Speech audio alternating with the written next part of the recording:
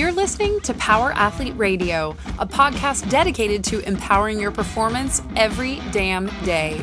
Join former NFL pro and Power Athlete founder John Welborn as he dissects the greatest minds in strength, conditioning, and more. Joining him is everyone's favorite coach and hair model, Chris, aka Tex McQuilkin, Power Athlete's Director of Performance. So whether your goal is to be the hammer, destroy mediocrity, or simply move the dirt, you've come to the right place. Now with the warm-up done, let the gains begin. This episode is part of our Move the Dirt series, designed to empower you with the tools to move towards your goals. Move the dirt is something we say a lot here at Power Athlete. The dirt is the dirt. It's that lazy, fearful, bitch mode voice in your head that says too tired, too busy, too old, too injured, too whatever. You can't reason with it, but you can move it. Some days you get a big-ass shovel in your hands and it's easy. You're strong, you're motivated, you're king of the world. But some days you get a spoon, and you still got to show up and move that shit anyway, rep by rep, spoon by spoon. So long as you're moving a little dirt every day, you're digging in the right direction. If you're sick of the dirt dominating you and you want to be master of your own self, walk the Power Athlete path with us. Visit powerathletehq.com/training and start moving the dirt today.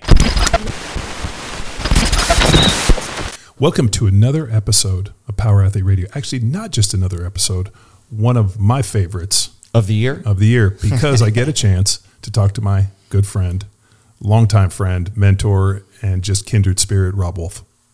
Yes, we get to a lot of fun topics today, including longevity, fasting, sodium, and why, I guess, big salt? Who's going after salt? Cardiovascular disease health. Okay. Have always linked salt as a major player in cardiovascular disease. I've known Robb for many, many years. Probably one of the bigger reasons that CrossFit football existed and by de facto Power Athlete. And a lot of what you see within Power Athlete with the nutrition stems from much of my interaction with Robb. I've not only counted him as a good friend, an ally, a brother, but just one of the best people I've met in my life in terms of honesty and just being able to explain it better than anybody else. There's a reason he's a two-time, New York Times best-selling author and one of the sharpest dudes in the field. And a documentarian, Sacred Cow, which we do not explore, but we have a hell of a lot more topics that we get into. It's awesome. Yeah. He unpacks a lot for us today. Now, Robb dies on a lot of hills and is able to get into fasting and cardiovascular disease and sodium and really just staying in good shape, making sure you're carrying a ton of muscle, lowering your body fat, doing a bunch of training that involves a little bit of hypertrophy, as he calls it, max motor unit recruitment, power, and living a good life. And moving some dirt, right? Moving some dirt. Ready. I'm excited. Dive on in. Here's the data.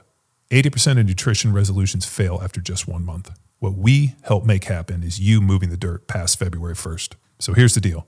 If you want to attack the year with purpose, stay the course, and hit your goals, you need Power Athlete programming. It's been battle tested at the highest level and gets results for every level of athlete. As a special offer this January, if you commit to the cause for a year, you get the full Power Athlete experience for less than $1 a day with an extra $200 of content for free, a one-on-one consultation to help you set your goals, and a nutrition protocol of your choice. Visit powerathletehq.com/training and start moving the dirt today. Mr. Wolf, great to see you. Great to see you guys. I wish I was in person. Dude. Someday. Anytime in person. It's always great to see you, dude. So how's everything going? Everything's good. We're getting some serious snow this year. Like Montana is not farting around this go around. So it's been cold. It's been snowy. Hopefully it chases some of the riffraff out of here. So it's pretty awesome. Yeah. So a bunch of the California transplants are like, oh, this place isn't that bad. And then all of a sudden you get like 4 months of -40 and like 12 feet of snow. And you're like, yeah, those people are going to go running for the hills. Yeah. Well, we see them spun out in the ditch all the time. So just because they have a giant 4x4 and everything, like every person I've helped pull out of the ditch, I'm like, so where are you from? They're like, San Diego, Los Angeles, San Francisco. I'm like, you have a nice truck, but it's not magic. Like friction is in physics are still a thing. You got to slow the fuck down. Wheel speed and all that. But I mean, same thing happened here in Texas. We had like 70 days over 100 plus degrees, and I think people just like started heading back. Yeah. That'll tend to wilt people. So, dude, anything new? Anything on the horizon? Anything we need to be abreast of? Because Tex just dropped an atom bomb on me, and I don't know. Just for reference, I'll set the stage. 2009, Black Box happens. Rob Wolf, John Wellborn, Oakland, California, get up to do a nutrition seminar talk. And McQuilkin. Yeah, and it was right around this time of year. Yeah. Yes. McQuilkin was sitting in the audience. It's today. So this is December 8th, the recording. I know we're releasing this 2023 to kick off the new year. Happy New Year, Rob. But this is actually, ironically, or serendipitously, the anniversary of me meeting you guys. Oh, crazy. Yeah. So he actually brought his notes from our talk and has been grilling me on them. And unfortunately, we've given hundreds of seminars, so I can't really remember exactly what we talked about, but he was going to refresh our memory and, more importantly, see if we've deviated or changed, which, of course, we've evolved. But realistically, I don't know if we're as passionate about some of the things, or maybe we've slid on some of these things that we thought were more important. But for the most part, like it has, as he's reading it to me, I'm like, no, it really hasn't changed. My approach to this whole thing is still pretty dead on. Yeah, I mean, I guess I've gotten to a point. I guess one thing that has shifted is I'm much more respectful of individual differences. And so, like, if I'm tinkering with somebody, and something's not working, or it's not working quite the way that we might like, then I'm much more quick to shift gears and try something different. Like on the strength and conditioning side, like becoming a little bit more aware of if you are not super fast twitch oriented, maybe a little bit more in that hypertrophy rep range is ultimately gonna benefit the individual versus somebody who's that type 2BX fiber, just they seem to thrive at like 1s, 3s, and 5s and get huge and strong and everything. Nutritionally, I still think some sort of a minimally processed whole food diet with and then being aware of, do you do well more fat fueled? Do you do better a little more carb fueled? Are you a little bit more zone, mixed fuel ratio? I think I'm a little faster to go to that now, to at least acknowledge that. But the either survivorship bias or just the crowd that I started attracting to myself. We were only open as a gym for 2 years before Men's Health recognized us as one of the top 30 gyms in America, because we had people flying from all over the world to work with us because of nutrition, because of metabolic and autoimmune issues. So like we weren't necessarily like remotely a West Side Barbell or like a Power Athlete affiliate where we're just making big, strong, jacked people. But fuck, man, we help people with some really complex health issues. We got plugged into the local medical scene, so we had a doctor that was really on board with this evolutionary biology approach, and we had folks with these really complex health issues that we were really able to help. And so I still think that kind of paleo diet, evolutionary biology template, if somebody's crushing the world, great, keep crushing the world. But if you're like where I was 23 years ago, where I'm 165 pounds right now. I was 125, 130 pounds, so my ulcerative colitis almost killed me. I'm not a big guy. And if you imagine 30 pounds less of me, like I was nearly dead. And we had a lot of folks like that. And so this ancestral health template, I still think is like the best thing going, as like, if we're going to throw a dart at a board and just start, God damn, that's a good spot to start. Then we need to not be religiously dogmatic, to iterate off of there, because somebody might have small intestinal bacterial overgrowth. We're able to get on top of that. And then maybe they're able to have a much broader diet and they can ramp up to more training and stuff. And I think that for a while, a good chunk of time, like because I had so much success with this kind of autoimmune paleo approach, I assumed that everybody needed to be on there. And John and I have talked about this. Yeah. Like I ground some people down to a burning stump, where they're trying to do MMA CrossFit football and I'm giving them like, 20 grams of carbs a day. And it's like, nah, it's not going to work. So, yeah. Well, I mean, I still try to revisit Art DeManey's Evolutionary Fitness and those original works. I mean, I look at it today and it's as important today as it was back then. And it really hasn't changed. And if anything, the worst thing, and we've talked about this for years, the worst thing that happened to the paleo diet was all the paleo weirdos started showing up in loincloths and, more reminiscent of the Liver King than anything. And all of a sudden the weirdness kind of overshadowed realistically how you should be eating. And still how I eat I'd say 90% of my diet is still wrapped around that. And the original kind of tenets, to quote our Liver King buddy, but what Art DeManey talked about and really what, when I first met you, what we talked about still makes a ton of sense. I always go back to, you called me on the phone after hanging out, I think it was in New York City with Art DeManey, and you referred to him as Superman's grandfather.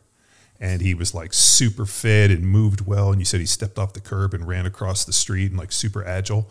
That always goes into my mind in terms of like, whenever we get into this stuff, I'm like, what's the template that allows me to be successful, not today, but for 10, 20, 30 years. And it looks like having a big, broad aerobic base, some zone 2 stuff, lifting some weights. So now you're talking about max motor unit recruitment, mitochondrial density with that aerobic stuff, learning new skills, learning new games, continue to, verify it and, get outside, move, eat real foods, base it around protein.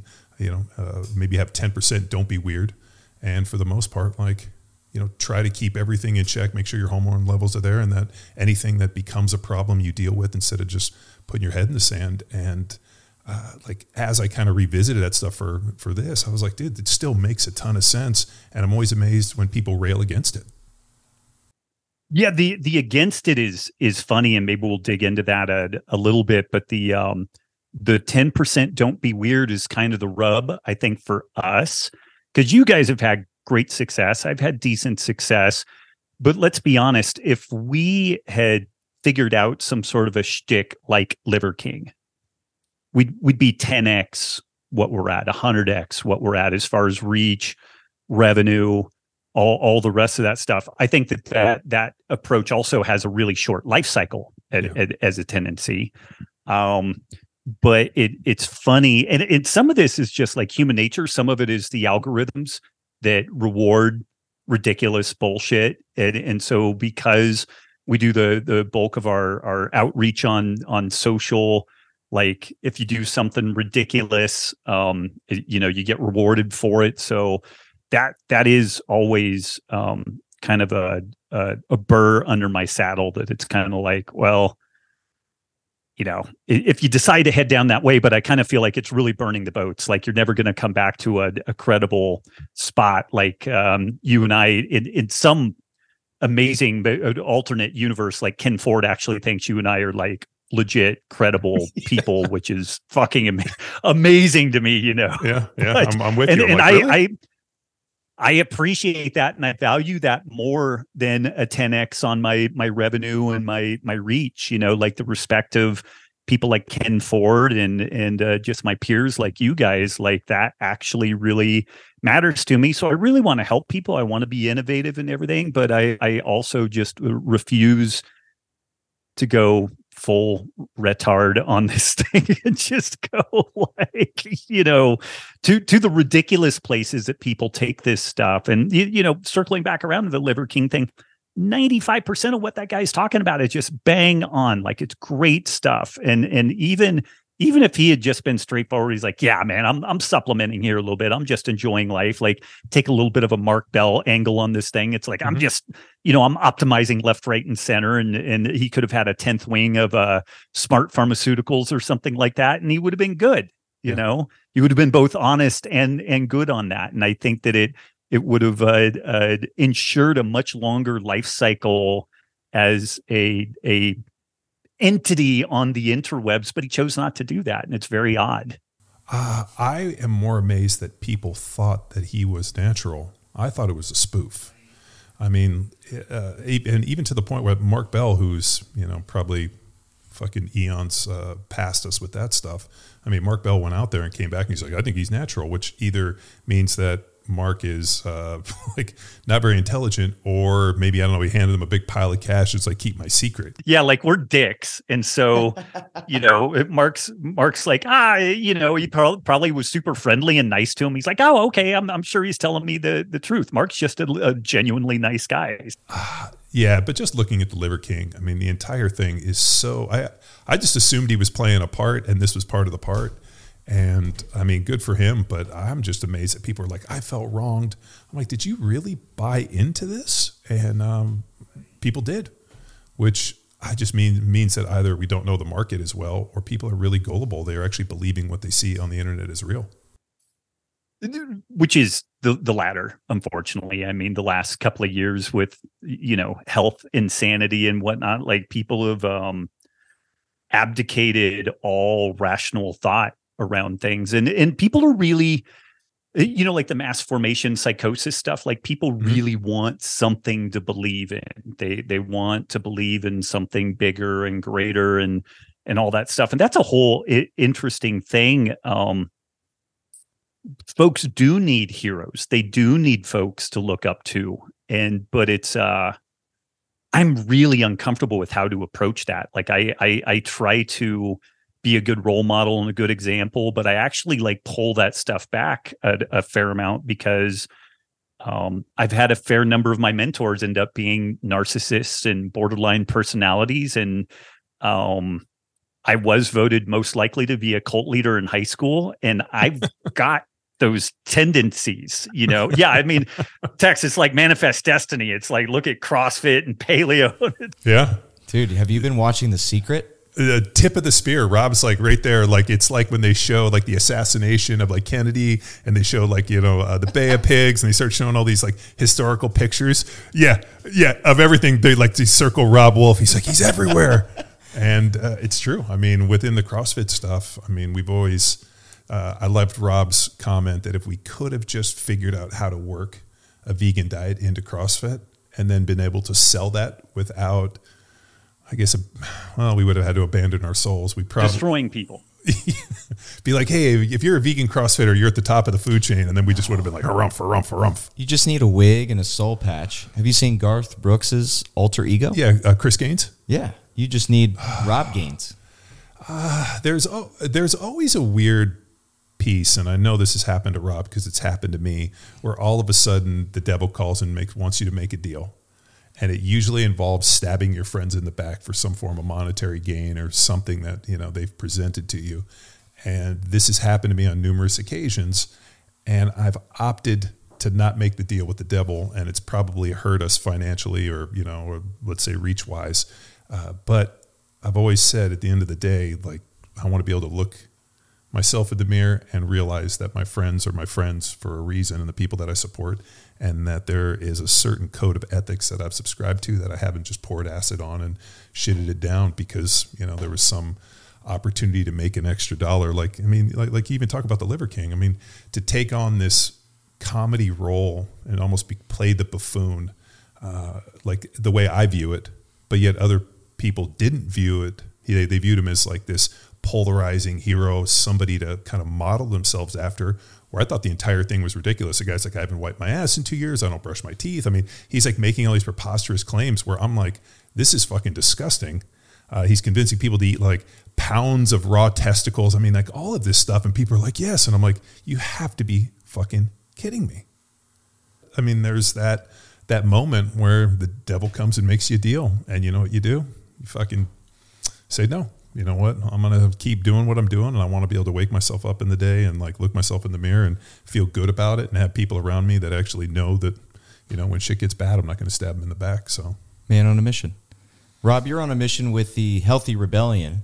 So with the new year, do you see a growth opportunity? What are some of the battles that people are bringing to you that you help empower them with information to go to battle with their peers? Yeah, I mean, it's interesting with the Healthy Rebellion. We spun that up several years ago now after, like, I woke up one day and I'm not super, like, check my metrics on my websites and everything, like, all the time, but maybe once a week I'll check in. But it just happened that I had checked metrics maybe like 3 days before. And then I got up this one day and just kind of looked at like site traffic, and it had fallen off a cliff. I mean, it was like 97% down. I was like, holy shit, like what's going on here? And poking around. And then I got a ping from Chris Kresser and Mark Sisson. They're like, hey, did you guys notice that like we've been basically removed from the interwebs? And it turned out that Google had done this thing called the OWL update, which Google has long been in this game of trying to curate and own health and medicine. And there's none of this 100% made sense to me, ironically, until COVID and like these novel vaccines and all this stuff. But it was about 6 years ago. I forget which direction the money went, but like it was like a $600 million transfer between GlaxoSmithKline and Google. And again, I'm not sure who did which direction.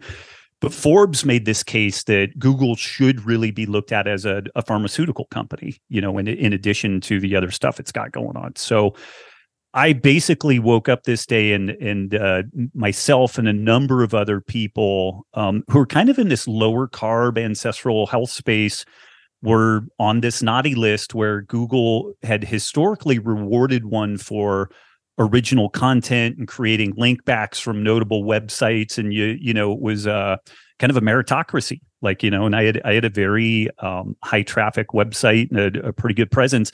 And then it was gone. It was literally 97% of the traffic disappeared because the hundreds of articles that I had written over the years no longer ranked. You know, they were just gone, where somebody might have once been looking for low carb diet for type 1 diabetes, where they might once have found my website. Now they would find a WebMD site saying that low carb diets for type 1 diabetes are incredibly dangerous, and for the love of God, don't do that. So I had to make a decision about what I would do with this. You know, do I just roll over and die? We had similar problems on Facebook because we had this keto masterclass, and there was a period of time there where if you spend a certain amount of money selling some product like the keto masterclass, you could make some money off of it. And it just became this thing where if we spent $1, we made $1, but we could never make the thing profitable. And we actually reached out to literally the bestest, largest Facebook sales agency in the world.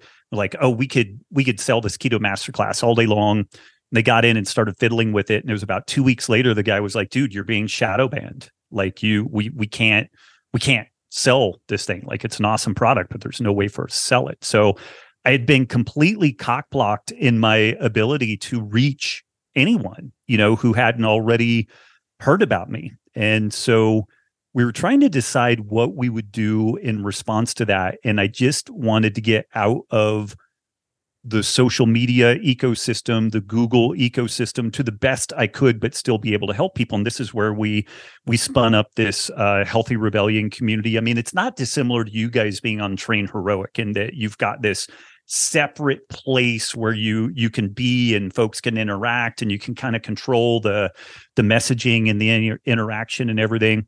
And it was really good. And the timing, it was genius around, we launched maybe 8 months before COVID hit. And then when COVID hit, people needed a safe harbor to just be able to ask questions, you know, and it was interesting. We had to spin up some rules of engagement around how we interact with each other in this place, but there was basically no question off limits. But the answers needed to be respectful. The interaction needed to be respectful. It's interesting when you have folks spending $20-$30 a month to be there, they're generally not dicks. Like, they're kind of invested in what they're doing. You know, it cuts out a lot of the riffraff. And I think it saved several lives just from like people killing themselves. Like, there were folks that were basically said that I don't know if I would have gone on if I hadn't had somewhere to just get a reality check, because like work, family, media, social media, everything was this very monochromatic communication coming at them, that you know, they needed to be scared, they needed to be terrified, they needed a mask, they needed to be quintuple vaccinated. It doesn't matter what your health status is. Like, it's a one size fits all approach. And if you don't buy into all of it and support all of it, then you are a grandma killer and a horrible human being, you know? So it was good with that. And but this last year, I've just been looking at my time that I have to just foster things, and I have kids similar to age to John, 2 girls, 8 and 10. And they're at this spot. We're homeschooling. We started homeschooling a little bit before COVID and have just kept doing that. And that they're at an age now where the time that I spend with them now is going to be critical for the rest of their lives, like possibly the most important time that I ever spend with them in their lives. And I look at the work that I do for Element, and then some of the other kind of like advisory obligations that I have. And I looked at the Healthy Rebellion, and it's super important, but I also didn't have the time to put into it what is necessary to charge people for it. So what we ended up doing, and I haven't mentioned this anywhere, so this is going to be news to most people who aren't in the rebellion. I basically made it a free entity, but we closed it. So everybody that's in there are the folks that have been there from the beginning, and we put a bubble around it. So it still goes. We still have good stuff going on. We do resets. We have great interaction and commentary. A lot of people get together in real life. Like they actually do trips. We had people travel to Spain to visit, rebels in Spain and all this stuff. And we're going to try to do some more in real life events this year. But Tex, you asked, like, is that thing going to grow? That thing's not going to grow, but for a purpose. Like it's got about 1,100 people in it. And that's a beautiful size for a vibrant small town, where everybody gets along, everybody communicates really well. There's always awesome discussions and interaction without too much tomfoolery on it. And so I made this tough decision because it made money. It was, this thing that we built up from scratch. But I just looked at my own life and where I can, put time and resources into things. And I'm not as tough as John. Like I never see John not stick another thing on his plate, but he's way fucking harder to kill than Rob, I think that was youth and hubris, because I like Rado. During Thanksgiving, I was telling Chris this, I woke up at like 3 a.m. with like a chest, like cavity, like tightness, being like, I have too much going on. Like I got to thin the herd. And I think that unfortunately we get to a point where, you only have so much bandwidth to do something well. And you get to a point where you're doing like a whole bunch of things and you're not really being able to sink as much time to really be good at it. And then you sit back and you're like, man, like, how do I want this thing to go? Do I want to be mediocre or kind of average at a lot of things and kind of spread your time? So no, I think there was an idea in the beginning that, hey, I got strong shoulders. I'll just keep fucking heaping it on. And then you get to a point where you're like, I just don't know if I could do all of this. So I think you got there a little bit sooner than me. And then the other thing that has thrown Chris and I for a little bit of a loop, we got approached by Shandy Ribeiro to train those guys from Six Blades for the No-Gi Worlds, which is happening this weekend with Victor Hugo and the team. So then all of a sudden training those guys 3 days a week, bringing on young 20-something athletes that need more than just training, but it's, making sure they get to the chiropractor and all the other pieces and helping them with their diet and monitoring this. And then also turning pro as an athlete, because the mindset of an NFL athlete and then the BJJ professional, worlds apart. Yeah. So helping them grow up a little bit. Well, but also talking to them about what it means to be a professional athlete and not putting things off and helping them manage it. But yeah, it was like diet, helping them with their training. And what was really eye-opening to us when they showed up to train, I mean, these guys are 2-time world champs and these, black belts, and they, go and they're, top guys in the world. But then realizing that when it comes to the training space, they are 100% amateur beginner white belts. Putting them into just a basic linear progression where, all of a sudden 8 weeks later, if they put 80 pounds on their squat, they went from being able to do this. I mean, seeing these beginner gains and realizing they haven't even scratched the surface. And then also like stupid stuff like, hey, make sure you're going to the chiropractor. What are you doing for your recovery in this? So we unfortunately took on this new project. And then also for me, I thought it was disingenuous that they would come train with us, that I wouldn't go learn what they're doing. So then also pulling myself out a couple days a week to go train with them and go learn this stuff, which has been extremely gratifying for me to learn a new skill. But also it's another time investment. And, and then you also get to the point where I don't want to suck at anything. So then you got to put enough time into it so you're not just showing up to fucking get choked out. So it's like we added something to the plate that we didn't necessarily have time for. But it is charging because we're introducing these dudes to the barbell for the first time. And think about all the success in life you had, Rob, with the gym, and even now when people start training and the confidence that they gain in their bodies, in themselves, and they start to, flex in front of each other and, be proud of their bodies versus covering it up and hiding it. And while they were so gifted athletically, their GPP, their foundational movements, they were garbage, and now they're not. And it's cool to see that. And then just being able to, see the talent in which they were moving, and then, to check in with their coach. And, my deal with those guys every week is like, are they improving? Do you notice improvement within their jits games and their ground games? And I would love to hear some of that insight, like what has their coach reported? I suspect I know, but it'd be fascinating to what's their coach saying, taking these guys that were top of the food chain already, but novices at strength and conditioning and maybe not super well versed in sound nutrition. Like it sounded like you related one guy, which is interesting. They're in weight class sports. So you want to be mindful of food intake, but you nearly doubled the guy's food intake. He gained 7 pounds of muscle. So he came in, he was about 250, eating about 2,100 calories, about 160 to 100, maybe 135, 160 grams of protein. I put him on classic Mauro de Pasquale anabolic diet. Kept him, basically at somewhere around, 25 to 50 grams of carbs for about 3 weeks. Got him up to 250 grams of protein, figured him out to fat at about 4,200, which was still a little low, but I also didn't want to kill him. And it was amazing when all of a sudden we dropped him low carb, his performance went up. He started putting on muscle. He felt better. Any of the gut issues he had just completely dissipated.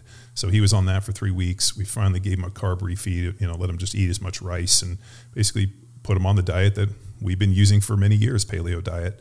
And it was amazing to see not only the inflammation, the body fat, everything changed. He doubles his calories, only gained 7 pounds, but I guarantee he remodeled at least 15 pounds of body fat into muscle. So completely different.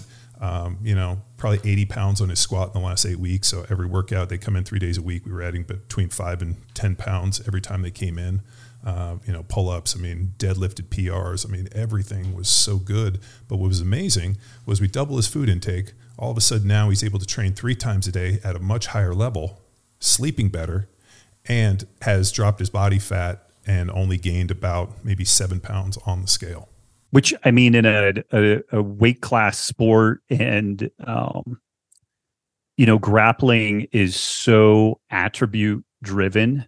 Because you've got this person across from you that at the highest level, the skill sets are probably going to be really similar, and the ability to suffer is probably going to be really similar, or they're not going to be there. Mm-hmm. So then it's kind of like, okay, what type of strength, power, stamina, broad aerobic capacity are we bringing to the game? And like, how confident are folks in that they're like, man, I feel like I can fucking walk through a wall. And so what's that going to do for like their headspace going into this thing versus being like super depleted, but bumping up against overreaching, overtraining every day, all the time, every training session being a complete grind because you're underfueled and you've got some nagging systemic inflammatory injuries because maybe you've got some dietary issues in there and maybe just overuse patterns and whatnot that are never getting addressed from a proper S&C program. Like, man, what a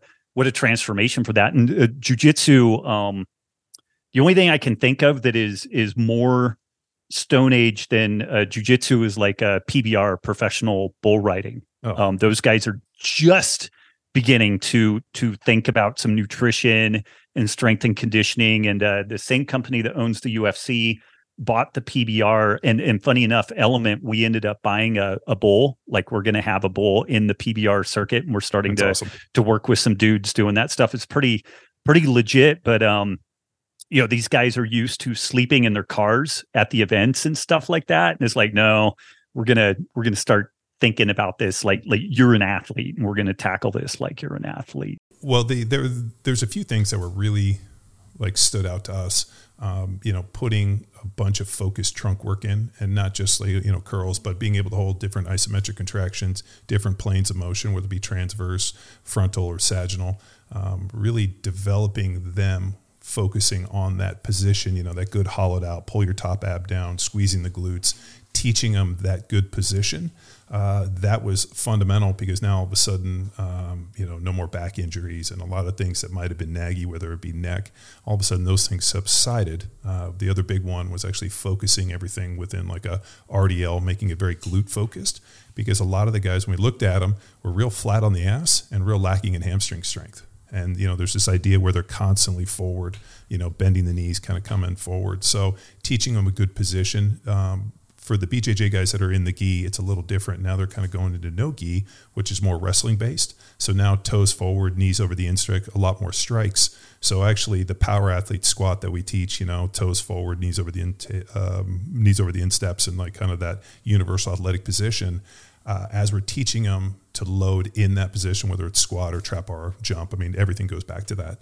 And then having them go and like, oh, we just went to wrestling practice, and that stance that we were working on in the squat, that's the exact stance they were trying to get me in when I wrestle, that I didn't understand, because they're in this constant jiu-jitsu, open feet, kind of duck-footed, knees forward, chest up.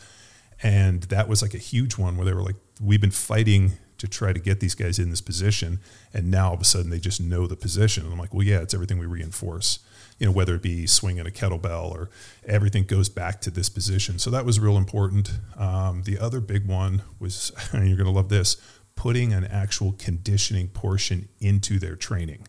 And we've been using the Echo bikes. So we've been doing a bunch of different Tabata protocols and helping them build capacity, because it's all concentric, and then allowing, that gas exchange, and really allowing them to have big capacity, to the point where now they go out and I don't gas, because that's a big deal. You got a 15, 20-minute deal. So they're kind of, playing guard, and they're kind of, going back and forth. And then all of a sudden, they hear the, the tap, and they know they got a minute or two left, and then they try to hammer it down, because nobody wants to gas. So having the capacity and the confidence to just fucking go hard and be able to push this motherfucker and try to just grind people into the earth.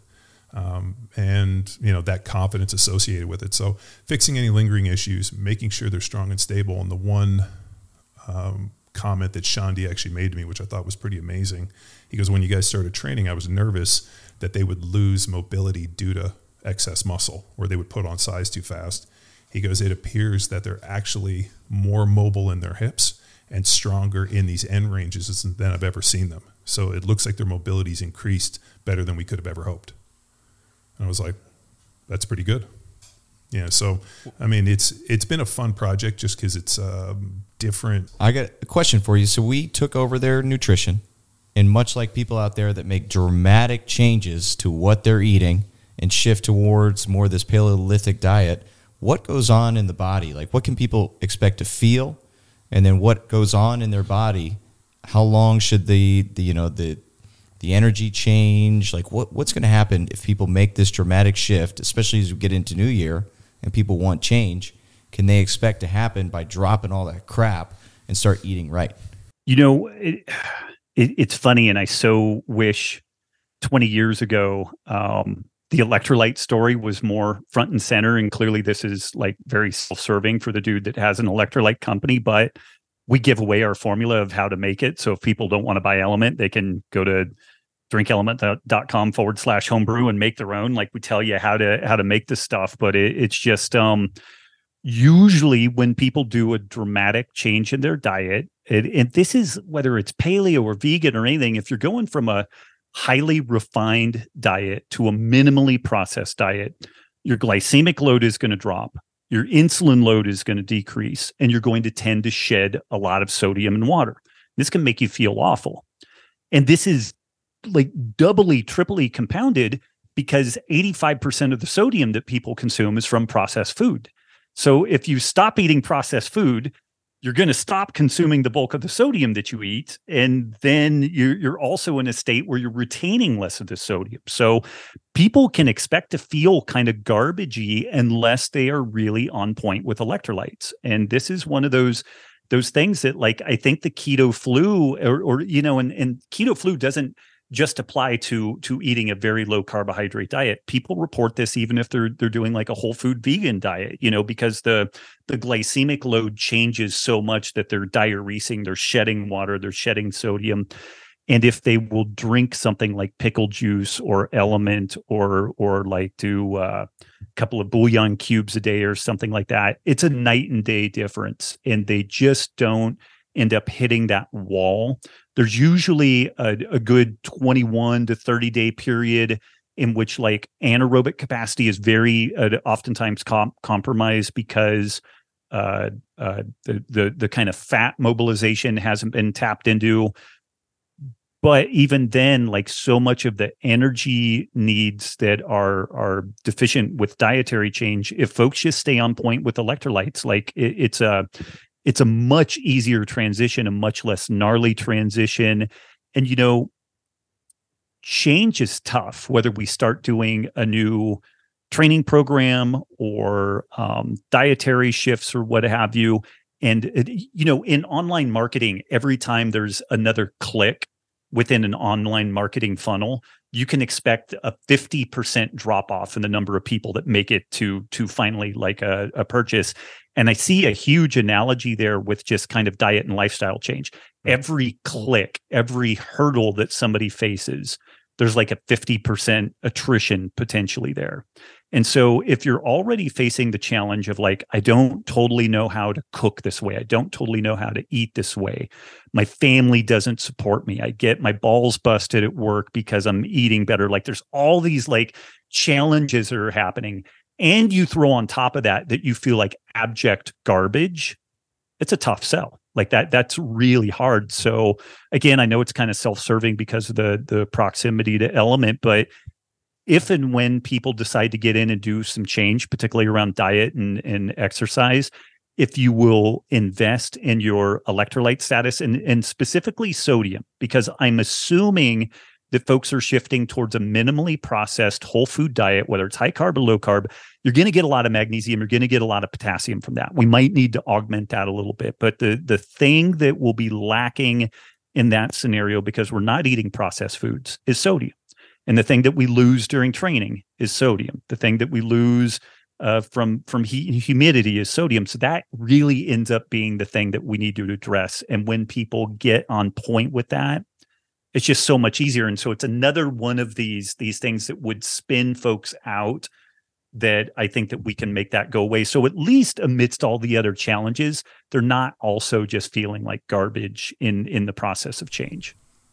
I did not know that. Yeah. In our notes from the seminar way back, the big battle was cholesterol. I'm curious, when did sodium, it's always been an enemy. When did you start to have the light bulbs go off for protecting and valuing sodium? Well, I mean, there's probably two things that the medical community has firmly placed their foot, like the boot on their neck, is the high, cholesterol associated with dietary cholesterol and saturated fat, heart disease. I mean, that paradox. And then also the high sodium being associated with, heart attacks and dysfunction, within the body. Yeah, and it's interesting. Sodium is so cardiovascular disease is the number one shortener of life in the world.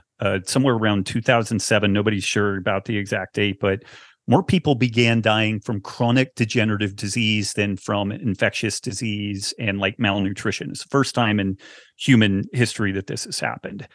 And a huge slice of that chronic degenerative disease is cardiovascular disease.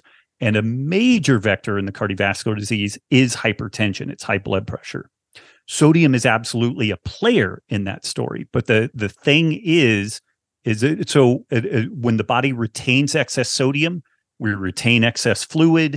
If we have too much fluid, our blood pressure is too high. Every time the heart beats, it damages the kidneys, it damages the eyes, it damages the brain. Like it's literally like this this just beating the person down with hypertension. It really is a remarkably injurious condition to have. And so the medical community is rightly concerned, about the hypertensive state. The bastard, though, is that they looked at it with first order principles and not, a systems-based approach, because they did their diligence and they found a linkage to sodium and hypertension. But then when they put folks on low sodium diets, the blood pressure doesn't really go down. It goes down a little bit. And similarly, if somebody is insulin resistant, and particularly if they have a certain set of genetic risk factors, if they consume a high sodium meal, the blood pressure can go up a lot. It will then go down over time as the kidneys kind of get on top of that. But the thing is that the driver of that process is insulin resistance. It's this metabolic dysfunction. When insulin is elevated chronically, then we elevate other hormones like aldosterone, like cortisol, like epinephrine, which are all stress hormones. One, like we don't sleep as well. And when we don't sleep well, then we get more metabolically broken. And it's this, gnarly downward spiral. But what it really causes us to do is retain excess sodium. And we bank sodium in our tissues, we bank it in our bones. So if you put folks on a low sodium diet, particularly a chronically low sodium diet, their plasma levels of sodium don't really go down that much. And their blood pressure doesn't really decrease that much, because we're just mining sodium out of the bones and out of the tissues. And over the course of time, what we end up with is a shockingly high linkage between osteoporosis and low sodium intake, in concomitants with high blood pressure. And also, interestingly, when you're pulling all this calcium out of the bones because the body is trying to access sodium, you also have all this calcium available that is beautifully situated to calcify the plaques and our arteries, further exacerbating this goddamn cardiovascular disease disaster. So and this stuff is really crystal clear in the literature. This is not like made up, very evidence-based, but we just won't or can't get out in front of this and acknowledge that metabolic derangement, insulin resistance, is likely the primary driver of this hypertensive state. And really nothing illustrates this better than the flip side of this. It is a guarantee that you will drop people's blood pressure if you fast them or put them on a low-carb diet. There's this process called the diuresis of fasting, in which insulin levels drop, aldosterone levels drop, and then we will start shedding water and sodium like crazy. And it can be really problematic for folks if they don't get on top of it. But it's not a maybe thing. It is a guaranteed thing. Like if you want to drop somebody's blood pressure, this is a use case for doing some amount of intermittent fasting. But if we just drop glycemic load, if we just lift weights, if we just do some sort of zone 2 cardio, if we make people metabolically healthy, they will get to a normotensive position. Once people are metabolically healthy, then arguably their sodium need increases because their body isn't tending to retain sodium so aggressively.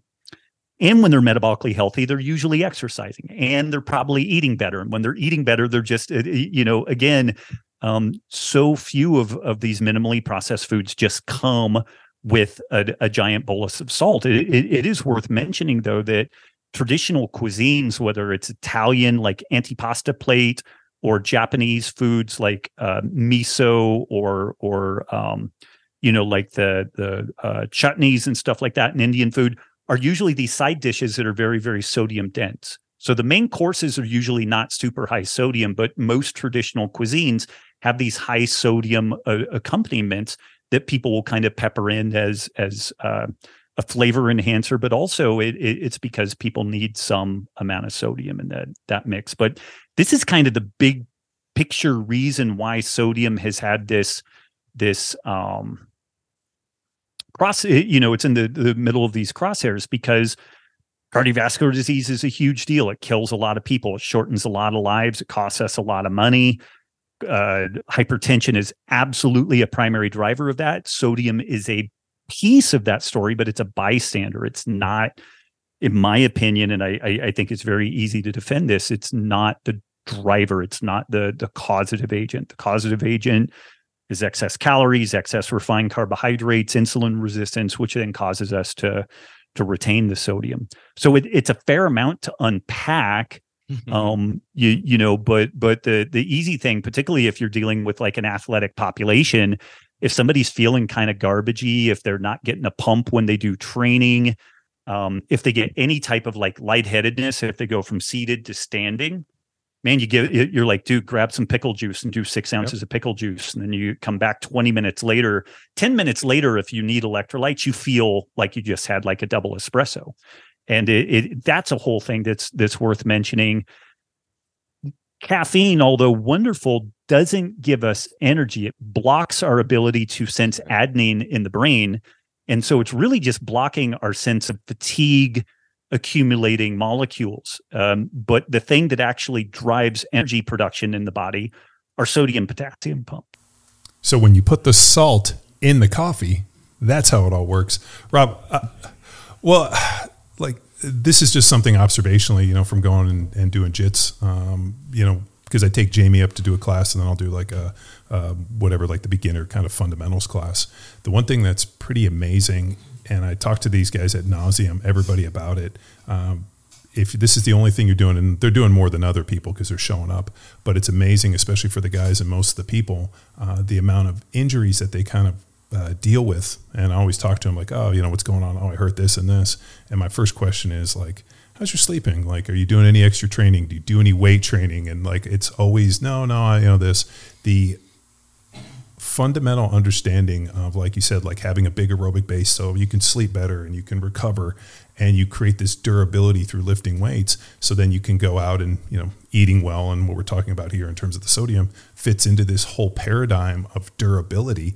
And the biggest one I get to is, fat's extremely oxidative. If you carry too much body fat, you're basically putting yourself, you're digging yourself a hole with hormones and recovery and all the other stuff. If you can just get your body fat down to a manageable amount, create a little bit of, zone 2, a little bit of conditioning, lift a little bit of weights, all of this stuff isn't going to be as detrimental as what you're finding. I mean, you come and you roll for, we did 3 6-minute rounds last night.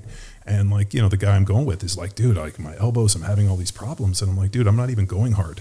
Like my deal now is I like whoever I'm rolling against, I let them get me in the worst position. I'm like, give me your best position. And I let them kind of battle me and get me into their worst.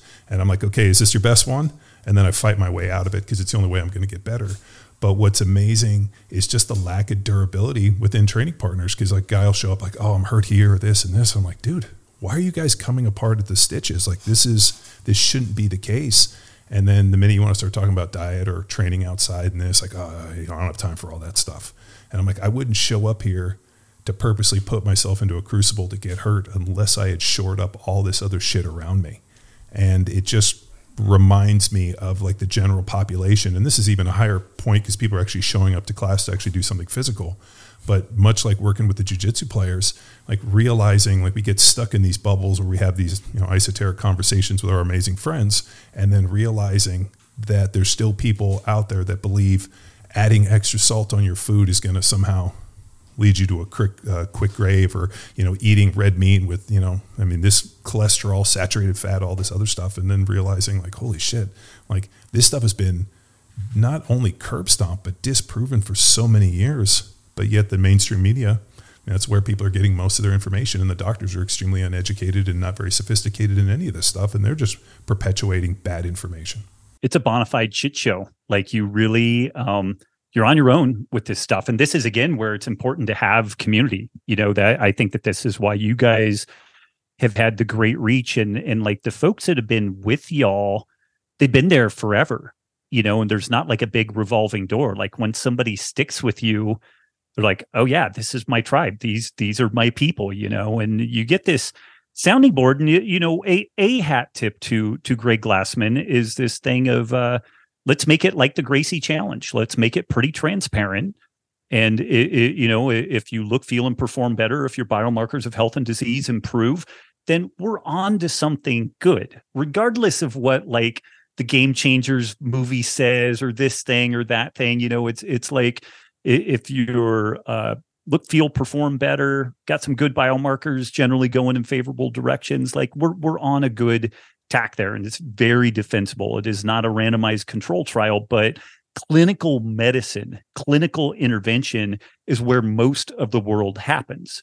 And something that the evidence-based people need to be reminded of, we got this bell curve when we do a study, and they average all of the results. Well, if you happen to be 100% in the middle of that, then this stuff maybe applies to you wonderfully. And drug trials are a great example of this. But if you're a couple of standard deviations outside the norm, maybe it works exceptionally well for you, or maybe this intervention kills you.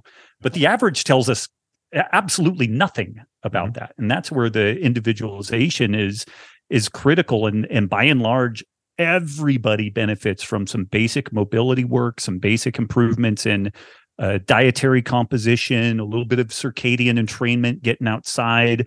John, you gave a hat tip to Art Devaney. I mean, his hierarchical sets. If somebody isn't well versed, they can't hook up with a solid strength and conditioning coach. Like figuring out how to go into a gym that's got like all the selectorized machines, and like you do one set, real lightweight, real easy.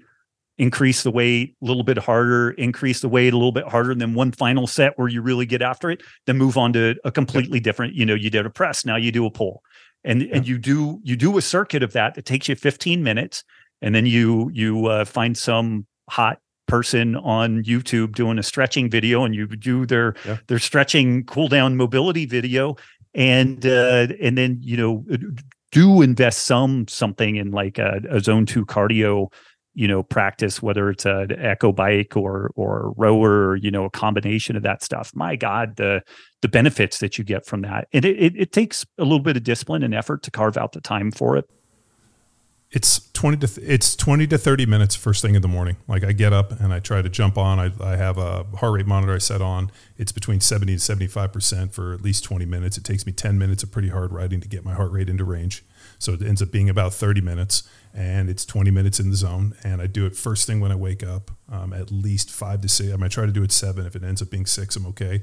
On one day we'll do a walk, but it's a little harder for me, especially in the train, to like get the heart rate up. I find I can, on the assault bike, I can do a little faster, or the echo bike, and it pays such dividends in terms of like, body fat and performance, or just even being, and this is something that, two things. I personally, and Tex and I were doing a podcast talking about like, things I've learned, or more importantly, things going forward. I need something to train for. I 100% do. And I was missing it. When the Jits guys showed up and I started going up and rolling with them, it actually gave me a little bit of model of being like, dude, I need to lose some weight. Like I'm just too big. Like I need to be more mobile. So then I started dieting down, and I need to have better capacity, and I need to be able to do this and this. And it started kind of like fine tuning what I needed to do, which kind of gave me a little bit of a mission, but I need something to train for. And I think a lot of times for most of the people out there, it's like, well, I'd like to be, 7% body fat, or I would like to be this. I feel like it's a big goal. I'm just throwing it out there. If your goal is only one for improved physicality, or, how I look in the mirror, or how my Instagram pictures look, it becomes extremely vapid, and it's impossible to be consistent in it. Where if you actually set a goal, or you have a mark, you have something you want to do, like a year from now, I want to be able to do X and I have to be ready. I find that you can put a pretty good plan together. And I know for me, I needed it just because I needed something to compete against, and I needed to see if what I was doing was actually benefiting me. And it's been a lot of fun, especially going up and doing all the fundamental stuff, and then going and rolling with these high level dudes, which is really cool because they fucking smash you in seconds.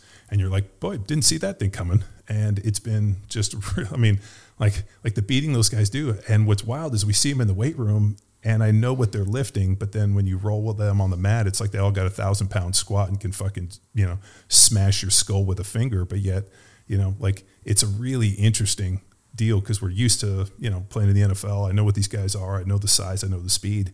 But then understanding that these guys understand angles and positions and can exert force in weird ways. It's been really eye-opening and fun for me.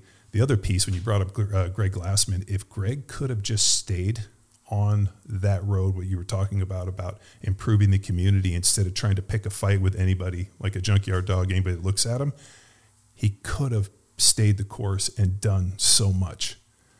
And like it kills me every single day to see, especially where CrossFit's kind of, I mean, it was such a driving force, and I just don't know if it has that same purpose today. But fuck, man, he was onto something good.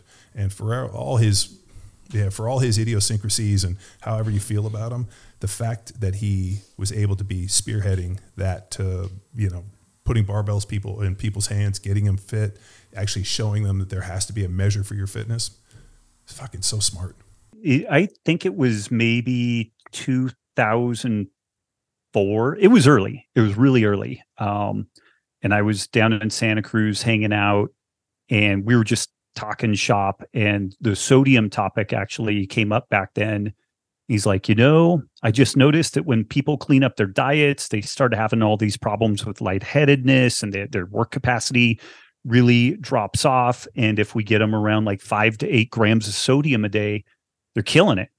And at the time, I was kind of like, oh yeah, that makes sense. And even that early, I knew, or I suspected that sodium was a bystander in like the cardiovascular disease thing, that it was the insulin resistance that was the primary driver. But I didn't listen close enough. Like Greg had a real fucking nugget there that he saw early on. And again, hat tip to the guy. Like, he was far more right than wrong. And it's funny, he said this of Mel Siff when he was critiquing Mel Siff. He's like, Mel, you're so right so often that you don't know when you're wrong, and pot kettle black on that. But hat tip to him though. 2004. If I had known that this electrolyte story and sodium in particular was so important, like Nikki did pretty good competing in CrossFit when she did her run, but I didn't do a goddamn thing to augment her electrolytes. Like, it was just kind of, wherever we picked it up, and looking back at some of the kind of adrenal fatigue type issues that she ended up with. So it was sodium. It was inadequate sodium, and her body was in a stress state trying to retain it because high work output, super clean diet. She needed 5-10 grams of sodium a day, and she was not getting it. No, it puts you in that deficit. No, I like the farther we get away from this thing, I think the negative interaction and all the bullshit with Greg kind of tints it. But when you kind of strip it away and you see the genius for what he did and his ability to observe things and comment on them, I've encountered very few people like that. So pretty sharp. Absolutely. Well, people are still finding CrossFit. People are still finding fitness for the first time. People are still finding online training at powerathletehq.com for the first time. And what I want to get into, Rob, you mentioned fasting. And John, you're hitting your 20 to 30 minutes in the morning fasted. That's going to be something that people try and maybe failing at when they're hitting a 60-minute class or 60-minute training session for the first time. So how do you fast correctly to utilize the benefits in training, and where can people, not fuck themselves up?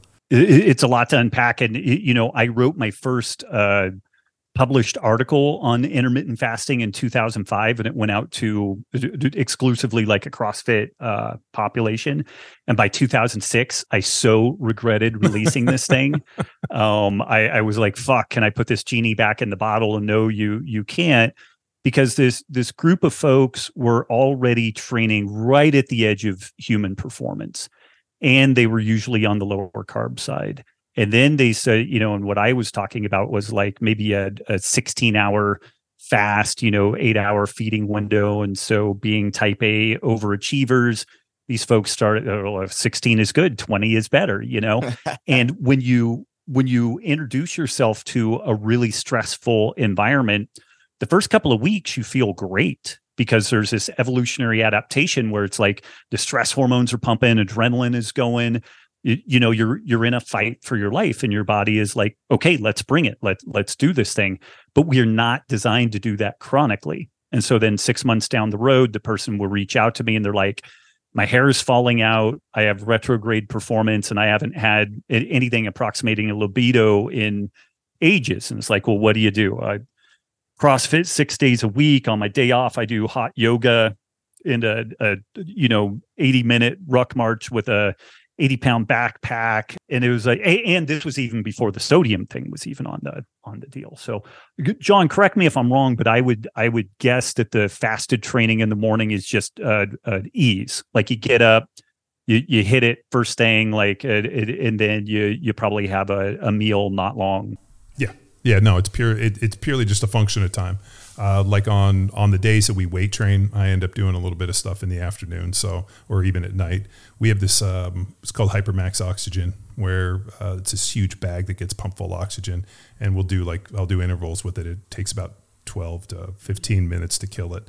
And Tom Incledon at Causenta tested it, and it found it extremely beneficial for reducing, viruses and some of the health things. So that's what we did through COVID, and to kind of keep the kids healthy. So I do that a couple days a week, just as a preventative measure.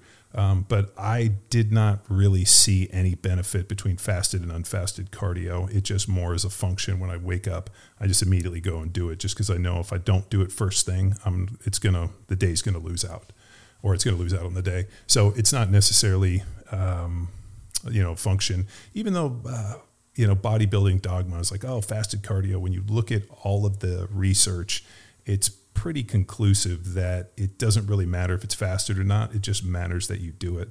And more importantly, people just set a timer. We're like, oh, I'm going to do this for 20 minutes. I actually do it where I want to stay within that zone 2 window for at least 20 minutes. And I got to ride like hell. And the more fit I get and the more stuff I do, the longer it takes me to get there. So then I get on and I just try to fucking ride as fast as I can, get into the zone that I need to, and then just kind of like make sure I just keep titrating it and staying right in that position. Which direction are the zones? Are we in zone 1 right now, or are we in zone 5? No, we're in zone 1, which is zone 1. And most people, when they walk, unless you're walking up some form of incline, but if you went to take your dog for a walk, most people are in a zone 1. I find it very hard to get into a zone 2 unless we're walking on an incline. Well, your dogs. Yeah, like they pull Kate along. Yeah, well, she's tiny. But for most people going out, like I think that there's a real benefit, and then you also talked about getting some sunlight in the morning. I mean, there's some really cool research in that idea of getting direct sunlight first thing in the morning, but getting out and just moving. I mean, so ideally, I'd love to be able to go out and walk and get outside. Some days it's just like, let me get on the bike, let me get it done, and whether or not. But I think what's wild about the intermittent fasting, and I'm sure Rob can speak more about the health benefits, but when you look at it purely for fat loss, it just always looked like more of a cool way to get into caloric restriction. Just reduce your time window. Yeah, I mean, there's no magic associated with it, but yet you turn on the TV and everybody's speaking on all this magic. I'm like, really, the magic is in calorie reduction. Magic is in butter in your coffee, right? Oh, fuck. Remember that one? Remember these people are like, I can't lose weight. I'm fasting. I'm eating 1,000 calories, but you're eating 6,000 calories of fucking butter coffee. Well, it was like 2003, 2004 on the CrossFit message board. I was like, try some butter in your coffee, and everybody really liked it. You're the guy? You started this? He's patient zero on butter. Yeah. And then people started doing some blood work and they're like, dude, my cholesterol went to the moon. And I'm like, oh, that's maybe not a good idea. So, real quick on the fasting, the stuff that was a little bit of a hip fake for me was that there were some animal models that suggested that this intermittent fasting could have these really interesting health span, lifespan benefits. The thing is, though, is that to get the analogous fasting duration in a human for a mouse, a 24-hour fast for a mouse is equivalent to a week-long fast for a human.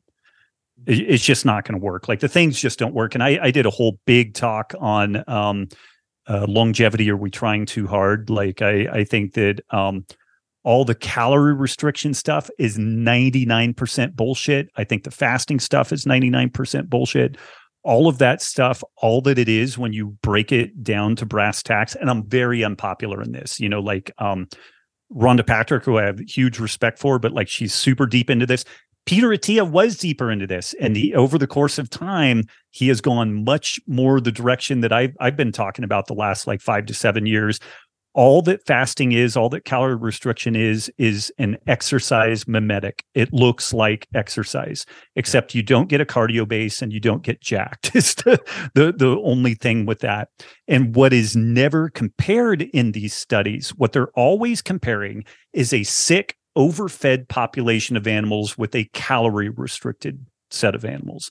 And the food that they're feeding these animals is nothing approximating a species appropriate diet. It is always like, because they're trying to be scientific, they have like casein protein, whey protein, corn oil, and sucrose all bound together with like corn cubes, so that they know exactly how much shit is there, because they're trying to be quantifiable. That's all fine, but it's understood also that that diet itself at almost any intake level causes disease. What they never compare, or rarely compare, it's only been done a couple of times, they will feed these animals an ad libitum species appropriate diet and compare that with a species appropriate diet calorie restricted. If you're feeding them a species appropriate diet and calorie restricting them, the animals die young because you're starving them to death. And then an ad libitum species appropriate diet in an environment where they're not being predated and they don't have immunological challenges like basically infectious disease, the animals live almost as long as the calorie restricted animals. So like 30 years of calorie restriction, David Sinclair, Mark Mattson, all these like icons in this space. In my opinion, you would get better results now and later if you built a zone 2 cardio base and tried to build as much muscle mass as you possibly could, absent like giant amounts going Liver King. Like I think once you head into like super physiological, once if you're high physiological, even with like TRT and stuff like that, I think that's going to be fantastic, and I think there's great reasons to support all that stuff. But literally, the totality of all the hubbub around fasting, calorie restriction, life extension, I think is complete bullshit. Like it was a poor study design that has then launched us into this whole thing. And I sound like a dick saying it, but I've been parroting this for probably about 10 years now. I'm like, I think we're on the wrong course with this. I don't think we're doing the right thing. And all the smart folks, all the folks that did the Ivy League schools, and they've got many more PhDs and MDs than I have, who have been really balls deep in this stuff. All that I've seen them do is walk further and further away from that, like calorie restriction is the jam, and this is what we need to be doing. I think what we're fighting is entropy, this tendency for our systems to just become dysregulated, for error to introduce into like our DNA coding and protein folding and all this stuff. And a little bit of fasting here and there, it's probably okay. But the main thing you just don't want to do is just don't overeat, which isn't a trivial thing to avoid in a modern hyperpalatable food environment. But if you've got something like a power athlete program where you've got some zone 2 cardio, you've got mobility, you've got outstanding multivariate strength training so that you're getting hypertrophic stimulus, you're getting a rate of force development stimulus, you're getting a max effort stimulus, and this is in a rotating template of different planes and angles and all this type of stuff. That's as close to anti-aging medicine as we're ever going to get until we really crack some serious codes. But Dave Asprey is saying he's going to live to 180, and he's doing all this stuff, and that guy's going to be lucky to make 70 because he looks like a bag of bones with skin hanging off of it because he doesn't have any muscle mass, and I doubt he's got any real cardiovascular capacity. I mean, he used to brag about laying in bed wearing an electric stim deal to get his workout, and I no. Well, just to jump on that electric stim stuff, the stim only works if you use it in conjunction with a strength training product or some template. Like it's about cleaning up motor units. But I mean, we've been on this for over 10 years. I mean, it had to be plus 10 years ago when we were on this kind of constant thread with Alana and I think it was Amy and Rob and myself.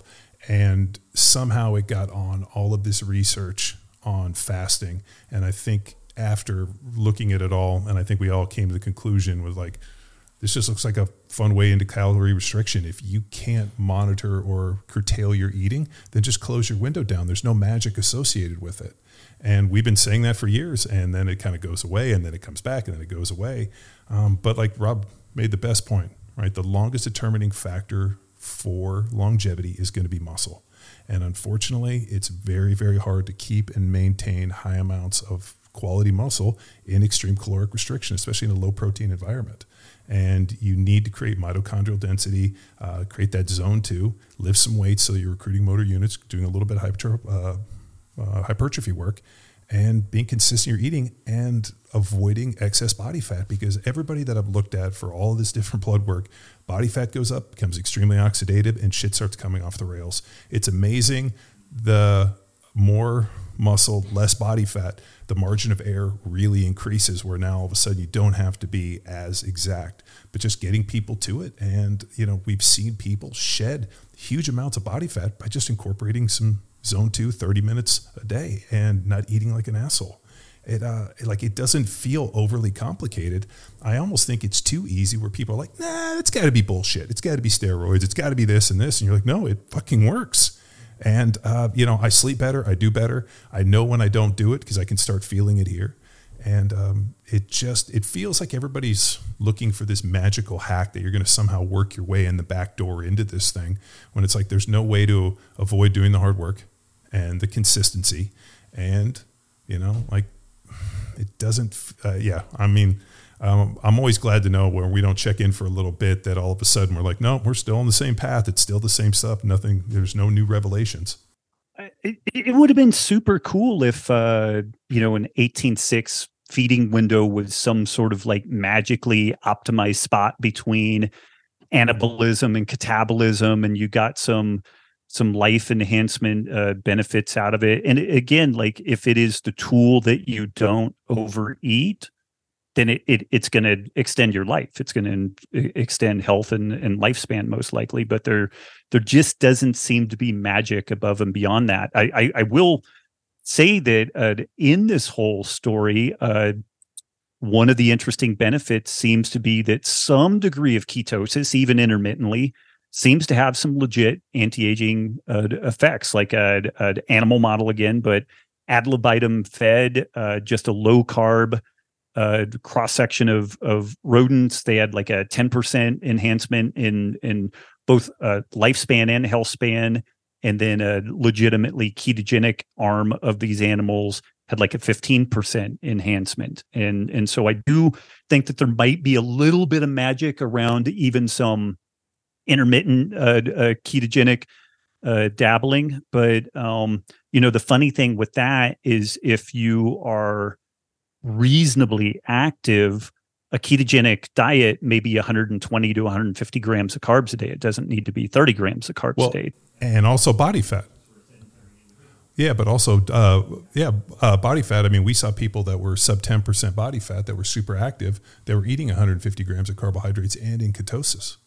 So I think that your ability, the leaner you are, you can handle more carbohydrate. We saw that if somebody was 25, 30% body fat, we put them on a low carb diet. And then all of a sudden, when they got to like 18 to 20, we put them on isocaloric. And then as they got leaner, all of a sudden now we could add in more carbohydrate, and they ended up seeming to do better, and we could stay in ketosis, add more carbs. So I think body fat and energy expenditure is a key factor, where now all of a sudden it's like, oh, you can only eat 25. Yeah, but that's for somebody that maybe carries a ton of body fat, more oxidative stress, and more poor insulin resistance. Rockin' stuff. Rob, you're well versed in the power athlete vernacular, the atmosphere. You've been around speaking at the symposium and a guest lecturing with John at several seminars experience. Well, you got to remember, there wouldn't be a power athlete, or there really wouldn't even be a CrossFit football if there wasn't a Robb Wolf. And I remember when Glassman, and Rob knows this, and he'll remember when Glassman pitched me on this, the first person I called was Robbie as I was driving, and all I remember is, really?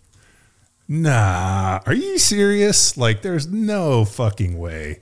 And I'm like, this is what he said. And Rob's like, I guess you got to do it then. Because I had reservations.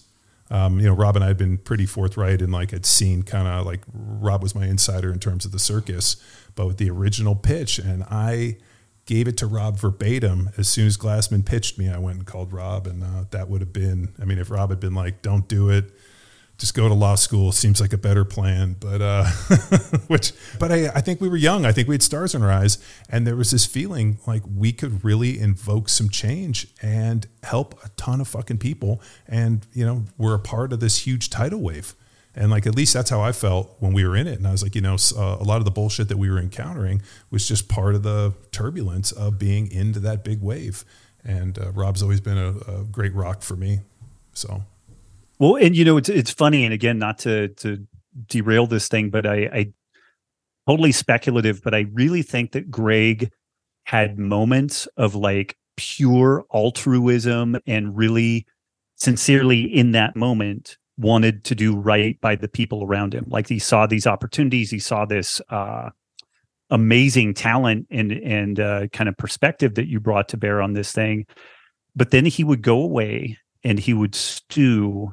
And for some reason, he would then, I love being around peers who are better at me than a variety of things. I like to think that I can, kind of hang with them, whether it's going out on the shooting range or doing archery or jits or whatever. Like just be able to hang. And sometimes I'm a absolute raw beginner with this stuff, and that's fine.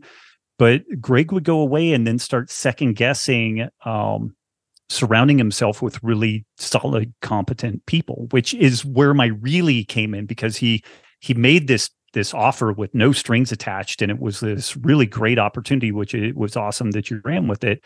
And then instead of just being comfortable with the reality that he would be surrounded with really competent go-getters that may not always agree with him, but that always had his back so long as he wasn't a prick to them, he would then start creating this drama fest, and trying to nuke the success of whatever that process was. And that's why it's so weird. It's I'm sure some psychologist who, if you could piece together enough of the story, could explain a lot of it. But I really think in the moment, he legitimately wanted to see good things happen with good people. But then he would get a little bit of distance from it, and he would start second guessing it and kind of get paranoid and freaked out, and then scuttle the whole thing. Yeah. Well versed in the one-liners. Don't be weird. Move the dirt. Be the hammer. And I mean, Element's got some excellent elements as well, right? This box is salty as fuck. That's written on the package that you send out, which is awesome. But what I want is get your opinion about the phrase "move the dirt." What does move the dirt mean to you? You just got to get the work done. It doesn't matter what it is. And this is one of these things where being involved with something like Power Athlete is so valuable, because yeah, it's great to be in good shape. It's good to be jacked and, be athletic and everything. But if it doesn't make you better at the rest of your life, what's it for?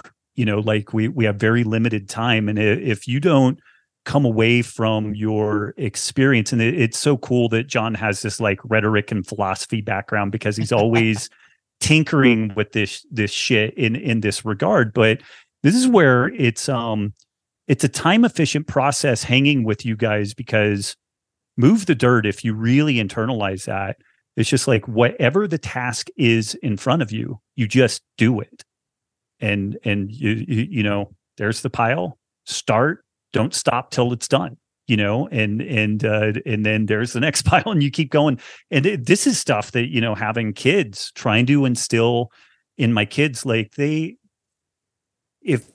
I could reach inside their minds and let them know how fucking amazing they are and how much they could do, then my job as a parent is done. Yeah. Because then they're unfettered from everything. It's like there's nothing they can't tackle. There's nothing they can't do. And it sounds a little, goofy, but that move the dirt thing is like too few people recognize that just hard work is how it all happens. Whether it's building a business, having a good marriage, having a relationship with your kids, you may not be feeling great that day, your food may be off point, there's all these different things that you could make the argument that like this moment isn't the moment to do this thing. And it's like, no, fuck it, just get in and go and do it.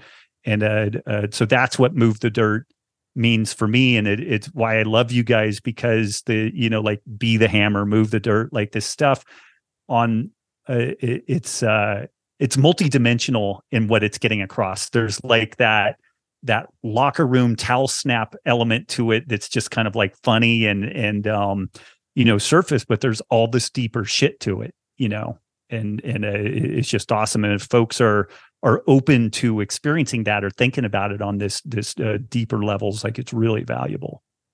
Awesome. What are you digging towards for 2023? 2023, I'm just still further kind of streamlining my life. Like we put the Healthy Rebellion into a manageable, like kind of stasis mode, and I'm still stewarding that thing. But something that Element as a company has tinkered with for the last 2.5 years is this 3-on, 1-off sprint rest model, in which people we do these OKRs where we have expectations for everybody on the team and what our goals are, and if we need help, get help and all that stuff. But you work like a motherfucker for 3 weeks, and then you're offline for 3 weeks. And I mean like offline. Like you are checked out, you're done, you're still getting paid. But when you look at efficiency within kind of the corporate workspace, 90% of the time is just shuffling shit around. It's not really doing anything meaningful. We kind of see this a little bit with, particularly in the pandemic, where people were like 25% more productive working from home and typically spent less time working, but then they go crazy because they don't have a community to interact with, and it's just Groundhog's Day and all the same stuff. But you can't both sprint and marathon at the same time. And running a business is a little bit of both. And so what we try to do is run the marathon in sprints with a lot of downtime and kind of walking in between. And I've been an entrepreneur. I haven't made a dime from somebody else in 23, almost 25 years. It's kind of weird. Like it's just odd actually to think about. And it's really easy to just always say, well, I've got this other thing, and to not draw these compartmentalized, boundaries around this stuff. It's very easy to do that in a startup as well. But James, our CEO, had a really fascinating insight on this, where, thinking about this work rest kind of cycling that we could do. And so this is something I'm trying to get into my own life. Like Nikki and I have sat down and we've blocked out these periods of time, and within Element and the other work related things that I have these very specific goals that I need to meet, my OKR type stuff. And then we're going to have these week blocks where we'll go down and hang out with the Wellborns for a week and go to Texas, and we'll do this and we'll do that. And I think that it's one of these ways to really stay fresh. Like I can work really hard on something for a chunk of time and then burnout starts setting in. But if you know that the end is in sight, you can keep grinding. You can keep doing it. And then you really just 100% unplug, and then, recharge, get some different perspectives, do some fun stuff that isn't the usual grind, and then you plug back in. And so for 2023, that's really something I'm working on, is how to do that 3-on, 1-off, work rest cycle, and see how it works in my life, see how it works for the kind of business and advisory obligations that I have. But I'm really excited about it, and it makes a lot of sense. It's a lot more natural. I think if we're thinking about, kind of hunter-gatherer type things, like you can imagine some peaks and troughs, and those sprints can be fun too. Like when you're in the intensity, you're doing something really intense and you have some big goals that you're trying to get after. That can be really fun. But one thing I find is that, particularly as we get older and you get more obligations, you have kids, all that type of stuff, I'm a little less likely to take things on because my plate can be too full. But also it's just that grind. It's like I can't just do the year-long grind on something. I need to partition things and break things up. But what was interesting is when Nikki and I sat down and really started blocking out we'll be online these points, and then we'll be traveling or doing stuff on these other rest and assess periods. What I ended up doing was making these lists of the shit that I wanted to do during the sprint. Like I actually added stuff to it. And so it at the same time that I'm trying to pare some stuff out of my life, like there were some things that I'm like, I could do this and I could do that in these sprints, because I know I'm going to have this rest period. It's funny, when we moved to Texas, we helped my friend Michael open a Straight Blast gym there in New Braunfels. But like Nikki and I didn't do jits for 7 or 8 months. Like we trained together maybe like twice. And then Michael got the gym open, and it was literally end of February, beginning of March that he opened the gym, and then COVID hit.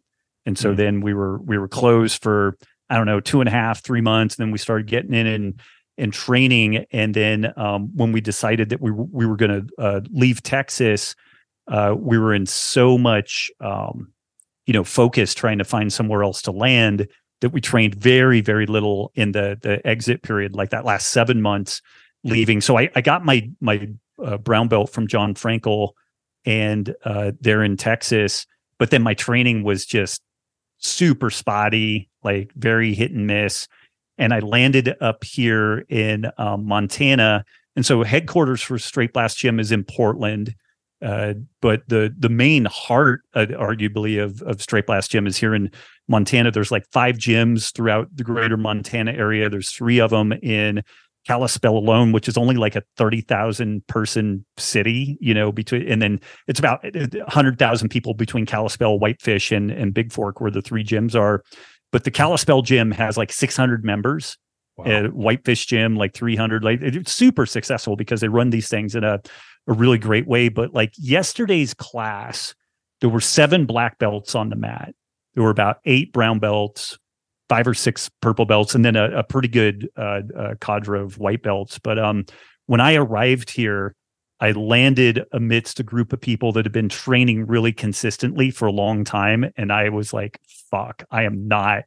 I got my brown belt, but I am not at this level. Like it was kind of conspicuous for a while, at least for me. So I'm just now kind of feeling like I've grown into the brown belt. Like I feel good. I am not a submission samurai, but John, I did largely what you described near the end of my blue belt, entering into my purple belt, which was I just get into the shittiest positions people could get. It's like get on my back, get a rear naked choke, get it sunk just shy of finishing it, and then I would get out of it. And I've gotten to where I'm pretty hard to put away. Like folks will get me, but like they got to really work to put me away. And now I'm circling back around, and like I'm trying to be the hammer now. Like I'm trying to shore up that submission side of the other part of jits. But on that like survive and escape thing, I'm pretty good. Like I'm slippery and I'm hard to put in the bag at this point. But when I first arrived here in Kalispell, man, it was it never feels good when you're at a rank or something, or like, somebody has an expectation of like your athletic prowess or whatever. And it's kind of like, the fuck's up with that guy? And I was that guy for a while. So that sucked. That wasn't comfortable, but I recognized, what the mechanisms were in it, and avoiding the gym, funny enough, wasn't going to fix it. So I just had to like commit, and I got fucking smashed and humiliated a lot. And now I'm much, much better. No, you have to go. I mean, you have way more experience in this than I do, but it's funny. To my class, a bunch of like higher ranked, black and color belts will show up to my class. And it's funny, after they go through like the teaching, let's work on this, they'll always like, go touch me. And I'm like, cause they always want to wrestle with a bigger dude. So there's a big dude, Pedro, who's a black belt, and he always shows up and he's like, he sees me. I'm like, what's up? He's like, oh, I came for a little bit. And he's big. He's probably like 6'1", probably 320, 330. And he will get me inside control and just fucking smash my ribs. And it's so good for me. And to the point where like, but then I can kind of like hit my, what I call my, Shandy's funny. He's like, it's like a video game. You have this button which gives you superpowers. So he's like, stop using your superpowers to get out of shit. He's like, just fucking do the technique. Stop trying to like, cause I'll like shoot out real fast or try to like, overarm or basically do shit like, like to make it. So he's like, just suffer in the positions and like actually use the technique. So it's been really humbling for me, but fuck man, he was laying on my ribs. And so then I was wrestling with this blue belt last night, and I got him in the same position, and I just fucking got up on my toes and I put my rib cage on him and was just fucking smashing the life out of him. And I just waited until he was really tired and I could hear him holding his breath and trying to fight it, and then just fucking slithered in and got him. And I think what it's teaching me is patience. And, you know, it's just really good. But yeah, I mean, for anybody, I'm like, and I even tell, like, we were doing some, like, you know, passing guard stuff. I let the guy, like, he had my sleeve, he had my collar, he basically had both of his feet on my hips, and he was basically extended like in a spider guard. And I was like, is this your best? Do you feel like you're in your best position? Is this the one you want me on? Is this where you want, you know? And the guy's like, yeah. I'm like, all right, now we go.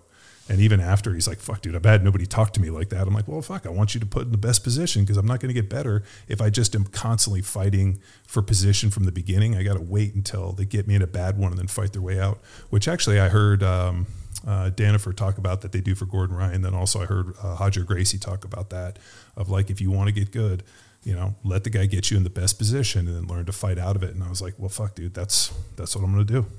So it's been a lot of fun. And then just, you know, there's some inherent, you know, obviously playing in the NFL and training and all the stuff I've done, there's just some inherent understanding of balance and like movement, but then also realizing I don't like to be on my back.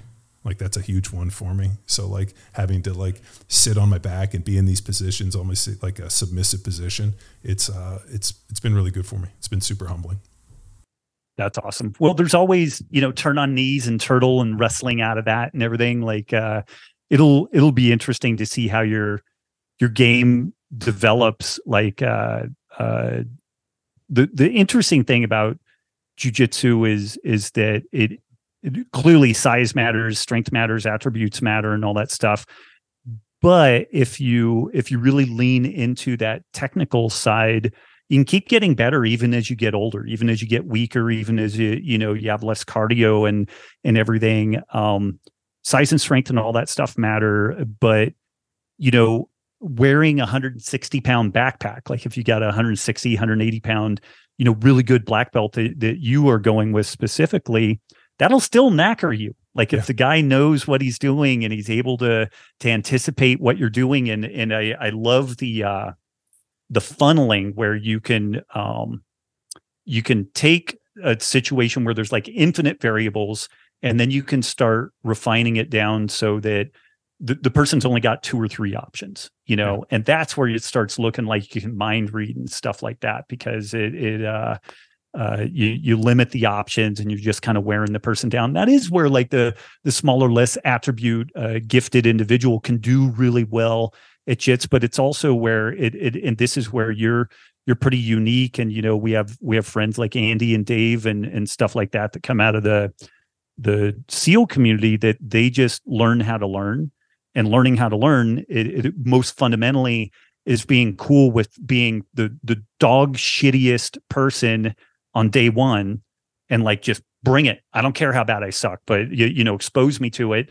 And then you get a little bit better, a little bit better, a little bit better. And you don't try to hide the weaknesses. You actually go deep into it. And then all of a sudden your weaknesses are your strengths. Like if you're impossible to put away because you have great position, great posture, like one of my favorite coaches, John Frankel, he says that posture will solve between 51 and 99% of all your problems, you know, in jiu-jitsu. And most of the stuff that you end up getting screwed up with, it's because your posture broke down. Doesn't matter how old you are, you can fix your posture, you know, and that's like arm awareness, limb awareness, where you're putting pressure on the mat and all that type of stuff. And it's cool because if you develop a non-attribute based game, as you age, you don't need to pull the transmission out of that game every 5 years as you lose a cylinder, you know, or whatever. It can always keep getting better. Yeah, the Salo Ribeiro, who's Shanji's brother, wrote a book, University Jiu-Jitsu, and in the book he talked about white belt is like the belt of survival. Like the thing that you learn as a white belt is how to survive, and instead of worrying about submissions and this and all this other jiggy shit, just like focus on how to survive in every position. And that was extremely liberating for me, where I was like, all right, I don't have to worry about anything else. I just need to roll with these dudes and like not get submitted. And then I just got to the point where I was like, all right, let me get these guys into submission. Now I fight my way out. But that's been really a lot of fun. But it's true. I mean, the other one that struck me is when I rolled with guys that are good. All of a sudden, like I'm soaked, like sweating, and I'm looking, and they don't even have like a bead of sweat on their lip. They are like so cool. Kind of like, why are you working this hard? And the thing I constantly get into, I'm like, fuck, dude, I've been battling these guys and they're not even tired. Like they're so efficient and there's no wasted movement and it's so slow and this and like, there's no explosive dynamic. It's just very smooth and transition in this. And I'm like, fuck, I'm working way too hard. It's too herky-jerky. I need to relax. And that's where Shanji's like, stop using your fucking superpower. Just play the fucking game, and in typical Brazilian fashion. But it's been good for me to have a new challenge, something to also to noodle on. But it's also really just opened my eyes up to the fact that people, if they're going to do this stuff, need to be more durable. And I love the Straight Blast stuff. I was creeping on the website and kind of going through it. And I love the fact that it's a gym. I mean, they do jits, but there's Muay Thai and there's training. Like they're trying to incorporate this holistic more so than just like show up and roll, which maybe be more Brazilian in a way. But the idea of putting some modalities together, a little bit of conditioning, a little bit of weights. Like I was looking at the different gyms and I was amazed. It feels like Montana's the hub for it all. And just seeing the pictures of the classes. I mean, there's hundreds of people at these things and realizing that it's just about good training partners. Like I know when I show up to class and I have good training partners, it really is helpful because I always try to roll with people better than me. I'm like, dude, even if I get submitted, I'll always be like, how'd you get there? Like, I know where this point was. What were you working for? And it's just been a lot of fun in terms of just learning a new skill. And then having a white belt, which means that I have basically license to suck. I'm like, you know what this belt means? Nobody expects anything from me and I'm supposed to be dog shit. I'm totally fine with it. The minute that I get some stripes or colors around my belt, now all of a sudden people are going to expect me to do shit. I'm like, I like to stay this color forever. Yeah, it's funny. Folks get into this thing of wanting to advance, but man, sandbag as long as you can. Like, it's where the money is, man. Yeah. Well, fly under the radar, sandbag. Well, that's another episode of Power Athlete Radio. And Happy New Year. Happy New Year. Bye. This episode of Power Athlete Radio is powered by Train Heroic, the most immersive strength training app experience on the market. We've built our online training business by partnering with Train Heroic and helping us deliver all of our world-class training programs like Jack Street, Field Strong, and Grindstone. To learn which Power Athlete training program best suits your goals, head to powerathletehq.com/training. And if you're a coach looking to build a business with the best tech and training, go to trainheroic.co/powerathletehq.